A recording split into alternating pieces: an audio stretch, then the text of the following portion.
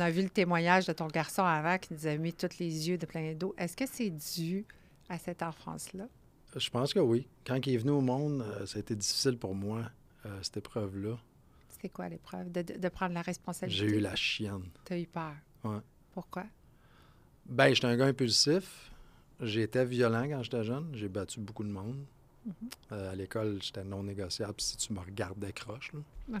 Parce que, tu sais, j'ai eu de la violence quand j'étais jeune, fait qu'il y a pas Tu personne... connaissais juste ça? Il n'y a personne qui va mettre la main dessus, là, c'est clair. Qui manque... Tu sais, moi, je suis pas grand, là, je suis 5'6", 140 livres.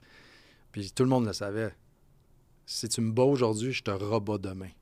C'est tout, là. Fait que, tu sais, on va juste pas l'essayer parce que ça va être sans fin.